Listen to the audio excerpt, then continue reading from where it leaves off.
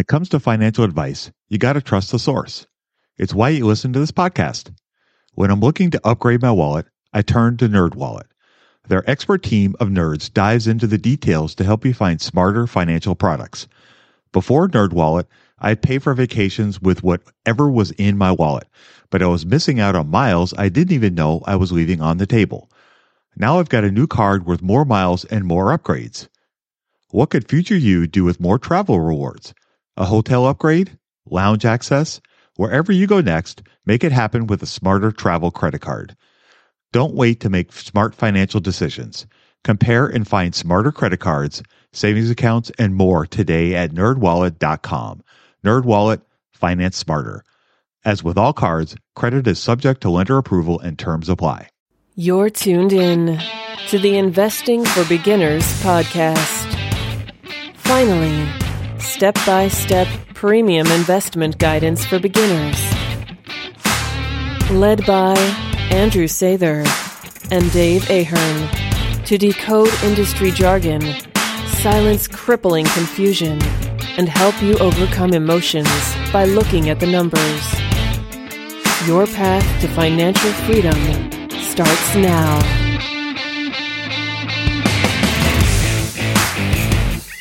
All right, folks, well, welcome to Investing for Beginners podcast. This is episode 124.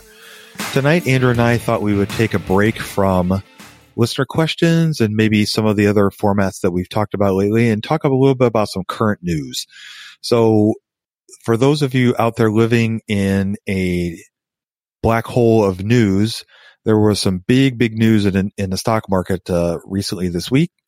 And there were some news that a lot of the online brokers have dropped to zero fees. And Andrew and I wanted to talk a little bit about that. So, Andrew, did you have some thoughts? I hear you take a breath. Somebody hold me back. Hold me back. Hold me back. I think it's like we're watching history being made, right? And for somebody like me, trying to encourage people to invest, now there's literally no excuse. You had the emergence of Robinhood, and what made everybody flock to Robinhood was the fact that you could trade and there would be no commission fees. And this week, it was like dominoes, and they just fell one after the other. So I logged into my Ally account and saw this little message on the top that said, hey, starting October 9th, we are not charging commission fees anymore. Ally used to be a $4.95 per trade commission, and now it's not. And then, I think before that was what were we saying? It was like Interactive Brokers before that. Yep. They were one of the first ones. Goldman Sachs was, I think those were one of the first two that went that route. And then, like you said, the dominoes kind of started to fall. Schwab was the next really big one that kind of really shook up the investing world. And then soon after that followed TD Ameritrade and E-Trade. Fidelity too, right? Yeah, Fidelity, I think, just announced a day or two ago. And Ally, I didn't see any news about Ally, but like Andrew, I logged into my account. I saw this little notification from them, and it's like, sweet. So yeah, I mean, it's pretty exciting. So, I was doing a little bit of reading, about Interactive Brokers, and, for them, I can't speak to the other companies, but I'm going to guess it's very similar. For them, it's U.S. stock trades only. So if you're buying companies in the United States, they're free. If you're buying companies outside the United States, then it's not free. But yeah, any you want to buy Johnson & Johnson or you want to buy the newest cannabis stock, it's all zero commissions, which was kind of nice. Same thing with Ally. I had to test it. I put some money in and then just did a couple trades here and there. Yeah. So all the buys were absolutely free. That was super cool. And on a sell, there was like a 2-cent fee still that goes to the SEC, but I think I'll take 2 cents over $4.95. Yeah, no kidding. Yeah. So, I remember, for your $150 a month investment, then how much of a percent was that? The $4.95? It was like 3%. Yeah. So that's gone now, isn't it? I mean, that's an extra 3% you're going to make on every single buy every single month. That's awesome, isn't it? You probably figure out what I was going to do this anyways, but I had to put that into a compound interest calculator before we started recording. Of course. Why wouldn't you? It wouldn't be you if you didn't.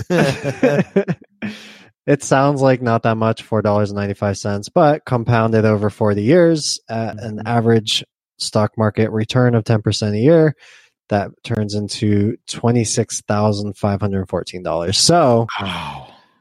Yeah. Those little 3% each month will really add up over time as it continues to compound on itself. Wow, that's amazing. That's really cool. Yeah, that's pretty exciting. So, what do you think? What do you think triggered this? I think it, like you said, I think it was the Robinhood, the threat of Robinhood. I think that's really what kind of broke it open and caused this to start happening. What are your thoughts? I think you've been doing a lot of research on, I think, banks and the finance industry in general. Yep. From what my very layman's understanding is, the money isn't necessarily made, like for Robinhood. We've talked about this in the past. There's no such thing as a free lunch. They're not just going to give you free. If you're getting these free commissions, then there's some other way you're paying for it, and so it was kind of widely known that they would kind of skim off the bid and the ask.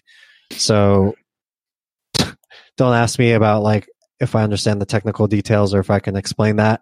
But essentially, they're skimming off a little bit from what I sell, what you sell, what I buy, what you buy. And then that's kind of how they make their profits. But, so that was like their competitive advantage. But big other companies like Schwab or Fidelity, they're not so much, from my, again, layman's understanding, it's not the commission trades that make up a big part of the revenue. It's more of the fact that it's not a gateway, but it's like a way to secure a customer and then not upsell them, but have other kind of services that run parallel where the company now makes a lot more profits on that. Is that somewhere in the ballpark? Yeah, that's exactly in the ballpark. You're very, very warm on the ballpark. Yeah, that's exactly what it is. The Wells Fargo, when I worked for them, that was always one of the big mantras that we talked about a lot when I was at the bank was, in essence, the stickiness of the bank and having our customers have as many services with us as we possibly could, because then they were far, far less likely to leave you because A, of the difficulty, and B, because you just had so many things going with them that it just was way more work to leave than it was to stay. And even when the bank went through that horrible scandal with all the fraudulent activity that was going on, you still just didn't have that much churn. You just didn't really have that many people leave the bank. And there was always kind of an inside joke at Wells Fargo that, people had longer relationships with their banks than they did with their significant others. And, and it's true. I can't tell you how many times I would have a customer at my desk talking to me, and they may have gone through, a divorce or two, or, a string of boyfriends or girlfriends, but they've been with the bank for 26 years, it's just, that's just the nature of the business. But that's really what, that's really the calling card. Like you said, it's getting people into the ecosystem of the bank, whatever that is, and then offering them other services and things that will make the bank a lot more money.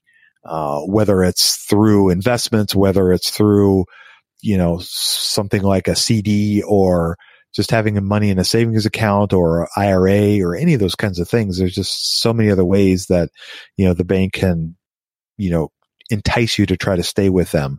Hopefully it's because of good service and because you're benefiting from all those things. But, that's really where a lot of that came from. So this whole news with this zero commission thing, Andrew and I were kind of talking about this a little off the air. The stock market, this is a classic example of some of the things that Andrew and I have talked about in the past. The overreaction of Mr. Market to this news was kind of staggering. I believe the day that Schwab announced that they were going to go to zero commissions, they dropped like 10% in one day. Goldman Sachs, I believe, dropped like 8 or 10%. Interactive Brokers, 10, 15%. TD Ameritrade dropped 25% in one day just because of the news of people, like you said, not really understanding the business model and freaking out because they think that that's where these particular houses are making the majority of their money is from the commissions of doing trades. And that's not actually the case. I was actually reading an article about Interactive Brokers because it kind of piqued my interest when I found out that, a company like that, which I had been looking at previously, dropped that much. My first thought as a value investor was, hey, there might be an opportunity. How you do it? There might be an opportunity here, And to be honest with you, that's the first thing that popped in the second thing was like, sweet, I'm not gonna have to pay to buy stocks. Hey, that's awesome. But the second thought was, well, hey, what can I buy from this? Well, how could I benefit from this opportunity that could have been presented because Mr. Market freaked out and they started, dropping the prices on all these companies. So, I did a little research and I found a couple things that might bear looking further into to get into because I could buy them cheap. So, yeah. Any that maybe particularly stood out as, this stock might be worth a second look, or it was like, actually, it's a good thing the stock dropped because this could have a big impact? Two that were are intriguing to me was Goldman Sachs, and the other one was Interactive Brokers. Both of those are companies that I guarantee you that I will be writing more about probably in the next couple weeks, as well as, seeing if that's something that I would want to invest in personally. One that I think is going to take a big hit because it's going to take a big hit is TD Ameritrade. The other two companies have other things going on, like Interactive Brokers, for example, just real quickly. About over half of their income comes from overseas because they do a lot of business outside of the United States and they have a lot of people trading outside of the United States. This perk doesn't take them into account. So they're still going to be making money from those trades, at least for this point in time. That may change, but there doesn't seem to be any indication that will. So Interactive Brokers is not going to take as big of a hit as people think they were going to initially. Goldman Sachs, they're in essence a bank. And so they have other avenues for revenue outside of this commission-free, hit that they could possibly take. And realistically, just by the brief numbers I looked at, Goldman Sachs may lose possibly revenue of 1.5% to 2% over the course of the next 5 to 10 years, which in the grand scheme of things, they could make up in other ways. So it's not a horrible, monstrous hit. Now, TD Ameritrade, however, their whole bread and butter is trading in the United States. And so that's where a lot of their income comes from, is from the commissions. They make money other ways, of course, but that's where they're going to take a hit. So, I guess my point of all this is that just by doing a little bit of initial research, I was able to figure that out just by looking at that. When it comes to financial advice, you got to trust the source. It's why you listen to this podcast. When I'm looking to upgrade my wallet, I turn to NerdWallet. Their expert team of nerds dives into the details to help you find smarter financial products. Before NerdWallet, I'd pay for vacations with whatever was in my wallet, but I was missing out on miles I didn't even know I was leaving on the table. Now I've got a new card worth more miles and more upgrades. What could future you do with more travel rewards? A hotel upgrade? Lounge access? Wherever you go next, make it happen with a smarter travel credit card. Don't wait to make smart financial decisions. Compare and find smarter credit cards, savings accounts, and more today at nerdwallet.com. NerdWallet, finance smarter. As with all cards, credit is subject to lender approval and terms apply. Let's be honest here. Your sex life is important. It helps us feel more confident and boosts our happiness. But sometimes we struggle to perform. Our life gets in the way. This is where HIMS can help. With their convenient and discreet online platform, you can get help for your erectile dysfunction from the comfort and privacy of your own home. No more waiting rooms, no more awkward conversations, just a simple, direct path to treatment that works around your life, not interrupts it. Invest in your health today. HIMS is changing men's healthcare by providing access to affordable sexual health treatments from the comfort of your couch. HIMS provides access to doctor-trusted ED treatment options such as chewable hard mints, brand-name treatments like Viagra, or generic alternatives for up to 95% cheaper. The process is simple and 100% online, no uncomfortable doctor visits. Answer a series of questions on their site, and a medical provider will determine the right treatment option. If prescribed, your medication ships to you free, no insurance is needed. If ED is getting you down, it's time you join the hundreds of thousands of trusted HIMS subscribers and get treated. Start your free online visit today at hims.com/investing. That's HIMS.com/investing for your personalized ED treatment options. hims.com/investing. Hard mints are chewable compounded products which are not approved by or verified for safety and effectiveness by the FDA. Prescriptions require an online consultation with a healthcare provider who will determine if appropriate. Restrictions apply. See website for details and important safety information. Subscription required. Price varies based on product and subscription plan. Budgeting was always a challenge for me. I struggled to find the best way to keep track of all of my money. Not to mention all the time tracking down receipts, cataloging expenses, and trying to figure out what went wrong with my air quote system until Monarch Money. Monarch Money allowed me to easily see what is going on with my finances, helping me get a better handle on my spending, budgets, and more. It's my go-to app every day, more so than my bank, because I can quickly see where I am with my budgets and spending, allowing me to invest more and spend time on the things that I want to do. It's my GPS for money. Monarch is the top-rated all-in-one personal finance app. It gives you a comprehensive view of all of your accounts, investments, transactions, and more. Create custom budgets, set goals, and collaborate with your partner. And now get an extended 30-day free trial when you go to monarchmoney.com/beginners. Unlike other personal finance apps, Monarch's simple, intuitive design makes it so easy to set up, customize, and use. Monarch has built-in features to collaborate with your partner, family, or financial advisor. Invite them to your account at no extra cost, and they'll get their own login info and a joint view of all of your finances. Monarch is the most customizable budgeting app.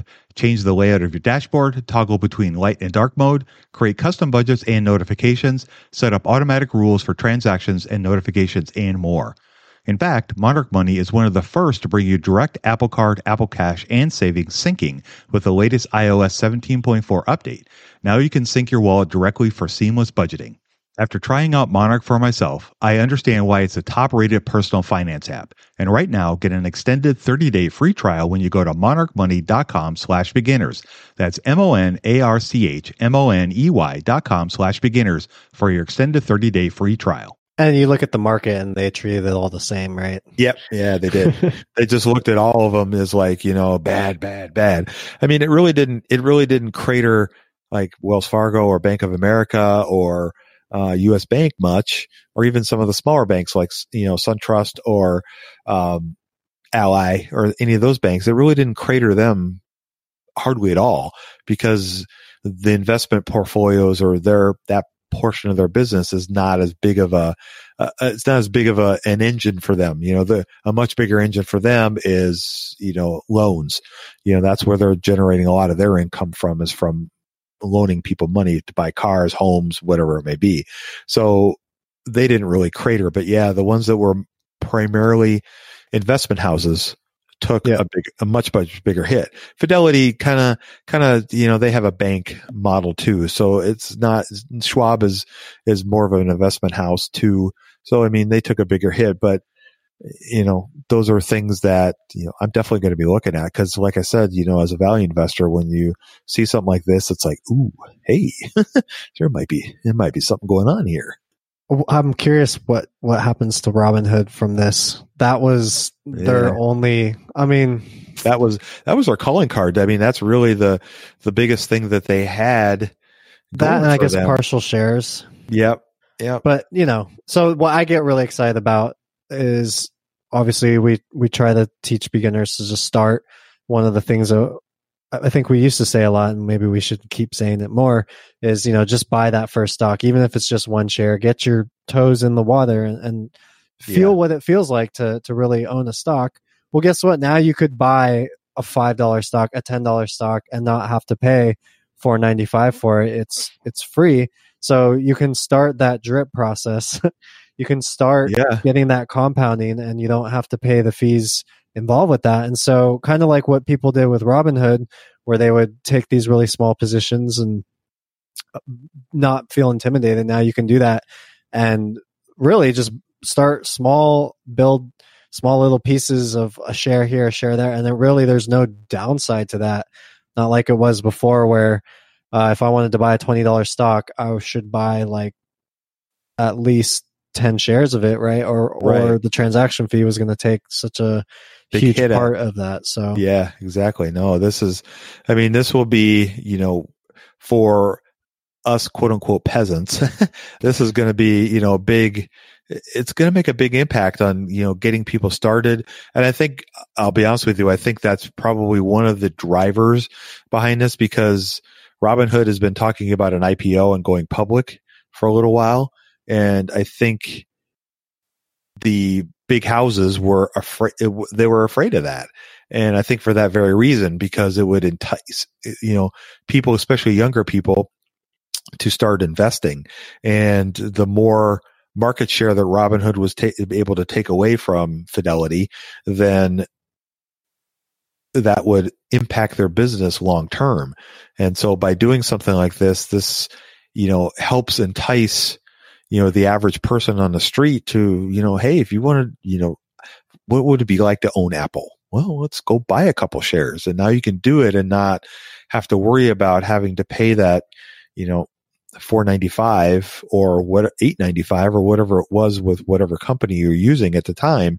That would be money that you could use towards that trade, or you could, go buy coffee after you bought your first stock, or a glass of wine if you're so inclined. So, there's just so many different ways now that you can go with that. And I think it will help encourage people to start investing, which is what you and I have been talking about for the last 2+ years.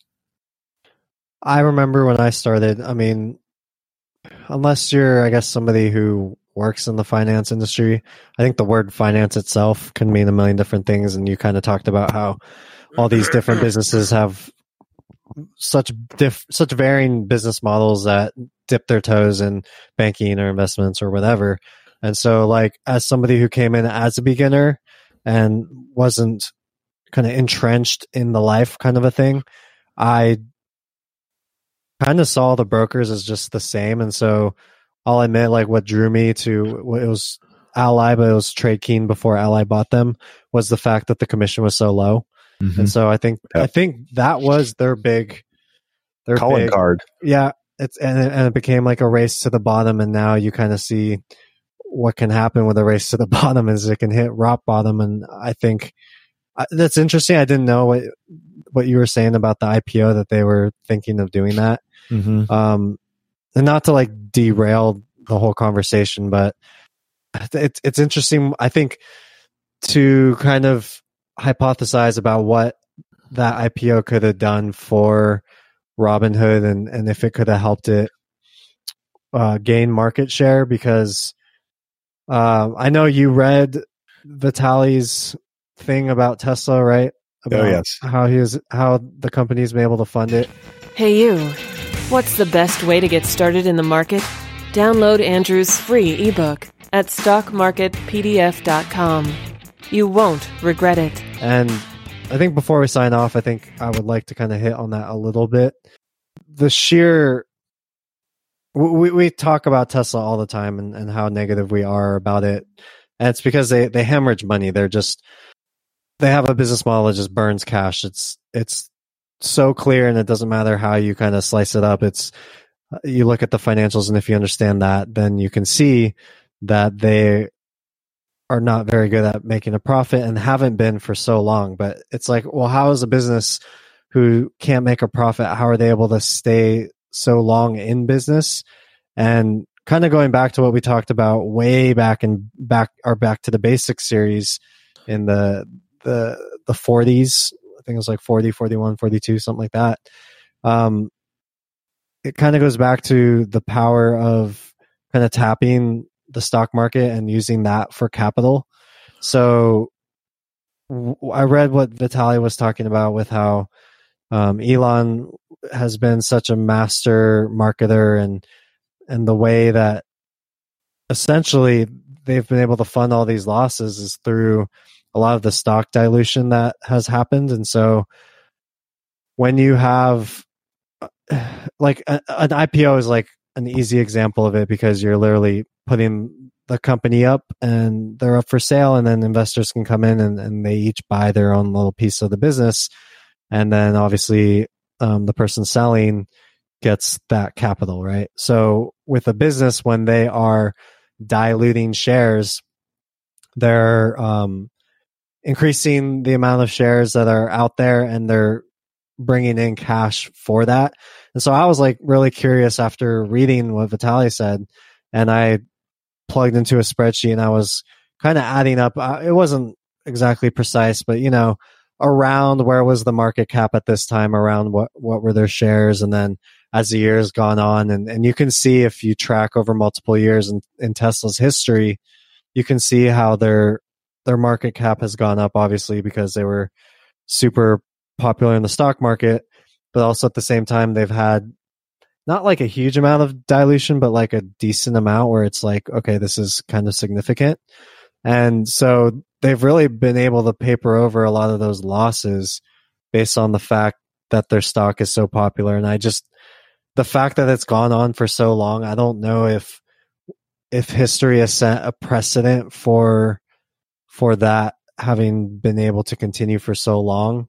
And what I kind of took out of that with what Vitaly said, and I'm not doing his piece justice, and if we can link to it, I don't know if he posts online. I saw it in one of the daily emails, but it will be interesting to see like if they can keep that high valuation and keep the momentum behind the Tesla stock going. Then once they do hit profitability, and actually made it to scale where they can be profitable, then it could have been like, I don't want to say like a heist, but just an amazing feat of literally throwing so much cash into a fire and yet being able to survive it because of the craziness of the market. And I don't know if any other company has done something as extraordinary. I wouldn't think so. I mean, thinking back on the history of, of the stock market, I can't think of any company off the top of my head that has been able to, like you said, hemorrhage money for this long and still stay viable. It's kind of remarkable, actually. I mean, it's, to me, it's a testament of as Vitaly called it, the cult. It's a testament to the cult that Elon has built around him for the believers in the company. And Vitaly mentioned several times in his article that there were not a lot of, how did he put it? There weren't a lot of middle feelings about it. You were either for the company or against the company, bears and bulls, and there wasn't a lot in between. And I think he's right about that. And it's a very polarizing company. And the fact that it's been able to maintain its, market advantage, if you will, for so long is, like he said, it really is a testament to Elon's cult ability and his ability to, keep the company going after all these years. Because you and I try to think about that on a personal note. How long would our debtors allow us to keep going without paying them back, whether it's for a mortgage or a loan, car loan, food? I mean, if you try to go to the grocery store and buy food without money, they're gonna send you away. It's just not going to happen. So, I mean, that's in essence kind of what's going on with the company, and it's still hanging in there. It's pretty amazing. Yeah, I mean, obviously it's a complicated situation. I don't want to make it sound like I'm saying it's as simple as this, when in reality it's not. But like if you take the shares and kind of look at how they've done it from year to year to year, like 2012, they grew shares like 6.9%. 2013, it was like 11. You go to 2016, it was 12%. 2017, it was 14%. So, not like huge dilutions, but significant dilutions kind of spread out. And when they had market caps in the multi-billions, right? 18 billion, 20 billion, 30 billion, 31 billion. The math isn't as simple as that, I'm sure, when you actually get down to how dilution of shares and how that affects cash flows and everything. But just back of the napkin math, you start to see, wow, okay, this is how it was able to be done. And so kind of circling back to the Robinhood thing, obviously an IPO is a little bit different because the founders are cashing out and then you have public ownership. But kind of to your point, and these maybe brokers being scared of what that could have done, and if Robinhood could have IPO'd, and if they could have got this momentum, and then you had Wall Street craziness for whatever reason become fans of the stock, and then what that could potentially do to that industry, maybe that has a big factor towards why we have seen this cascading of really great news in my book. But definitely, I don't see how you go back from this when you race down. Like, how can you be the broker to say, everybody's free now, we're losing money and we need to charge you $2. Unless they somehow make the switching costs so terribly inconvenient, I just don't see how that can happen. Yeah, I would agree with you wholeheartedly. I just think once you go down that path and you go to the zero mark, you just, how can you really go back up? I just can't see it. One of the things that I think, as we're talking about this, to keep in mind when you're thinking about possibly investing in these kinds of companies, one of the things that you're going to want to do is look and see, where are these companies making their money from? Is it coming from the commissions, or if it's coming from something else? And I'll relay comments that I heard a lot when I worked at the bank. People would come in and be really upset about overdraft charges or fees that they got charged on their checkings or savings accounts. And I understood the frustrations, and I felt for them. I really did. And I knew it was frustrating, and, we had to deal with it on a daily basis.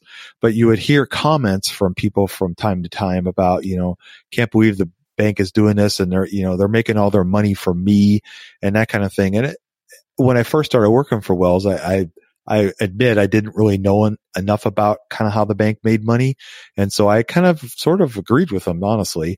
But then once I started working for the bank and I started kind of getting into the whole investing thing and talking to the different people that worked at the bank and started investigating the financials of Wells Fargo, I came to the very quick realization that in fact was not the case, that they did make some money from it, but the majority of the income was made from loans, making loans to people, and the spreads that they would make on the money they borrow versus the money they loan out. And that's really where the income comes from. And the majority of the banks, that's how they make their money. And so it was really interesting to kind of delve into that and discover that. And those are some little tidbits as you're starting to possibly invest or look at a Goldman Sachs. Just because I said something about it doesn't mean you should go out and buy it. You should do your own research and discover it. If you have questions, let me know. I'll try my best to help you. But I think you just need to understand the different business models. And that's one of the things I wanted to kind of point out about how Mr. Market reacts and overreacts to the news, and just looking at the whole picture as opposed to just going, oh my God, this is, they're going to lose all their money. How are they going to make any money now? Well, they have other, you got to remember the people that are running these businesses, by and large, are very, very intelligent people. And they're not just going to make knee-jerk, stupid, quick reactions just because somebody else is doing something. They all had these contingencies already thought out and planned out. And when Schwab pulled the trigger and made the big news splash, then everybody else already had, that's how they were able to react to these so quickly, because they'd already gone through this. They already knew that this was a very real possibility. And they had contingency plans to enact all this to make it happen quickly. So that's all I got to say. That's a great point, and I think kind of confirms everything we try to teach. And really, there's a lot of power in knowing how to look at stocks the right way and how to interpret things versus having a market focused kind of approach and really feeling the ups and downs from that. Yeah, exactly. And I think one other thing why I'm kind of thinking about this, one other thing that I guess I wanted to illustrate is when you're thinking about the stock market or you're wanting to invest and you're wanting to learn more about it and stuff, by and large, it's okay to watch the news and it's okay to watch, Bloomberg TV or CNBC or any of these kinds of things, but don't have it on, 6 hours of reruns. You'll drive yourself nuts and you'll get influenced unfairly by the hype and the enthusiasm that the people on TV are broadcasting to you, because that's their job, is to get us excited and make us to want to come back and watch them more and more and more. And it's okay to watch half an hour of, a financial news report and just kind of get an overview of what's going on, or reading something from Seeking Alpha, or going on Twitter and reading some of the FinTwit stuff that some of those guys are talking about, just to kind of get a flavor for it, but then ignore it. For the rest of it, just, it's not worth it, and it'll drive yourself crazy, and you'll get so excited or so bummed that you'll overreact and make a snap decision, as opposed to trying to make an educated, informed decision. And if you make an educated, informed decision and you feel like it's right, then hey, go for it. But if you're reacting on your emotions, then generally that's going to be where you could really burn yourself. All right, folks. Well, that is going to wrap up our discussion for tonight. I hope you enjoyed our conversation about zero commissions and all the ramifications and ins and outs of that, and how Mr. Market can really play a number on things if things go the way you don't want. So without any further ado, I'm going to go ahead and sign us off. You guys go out there and invest with a margin of safety. Emphasis on the safety. Have a great week, and we'll talk to you all next week. We hope you enjoyed this content. 7 Steps to Understanding the Stock Market shows you precisely how to break down the numbers in an engaging and readable way with real-life examples. Get access today at stockmarketpdf.com. Until next time, have a prosperous day. The information contained is for general information and educational purposes only. It is not intended for a substitute for legal, commercial, and/or financial advice from a licensed professional. Review our full disclaimer at einvestingforbeginners.com. Judy was boring. Hello. Then Judy discovered ChumbaCasino.com. It's my little escape. Now Judy's the life of the party. Oh, baby, mama's bringing home the bacon. Whoa, take it easy, Judy. The Chumba life is for everybody. So go to ChumbaCasino.com and play over 100 casino-style games. Join today and play for free for your chance to redeem some serious prizes. ChumbaCasino.com. No purchase necessary. Void where prohibited by law. 18+ terms and conditions apply. See website for details. Hello, it is Ryan, and I was on a flight the other day playing one of my favorite social spin slot games on ChumbaCasino.com. I looked over at the person sitting next to me, and you know what they were doing? They were also playing Chumba Casino. Coincidence? I think not. Everybody's loving having fun with it. Chumba Casino is home to hundreds of casino-style games that you can play for free anytime, anywhere, even at 30,000 feet. So sign up now at ChumbaCasino.com to claim your free welcome bonus. That's ChumbaCasino.com and live the Chumba life. No purchase necessary. VGW. Void where prohibited by law. See terms and conditions. 18+.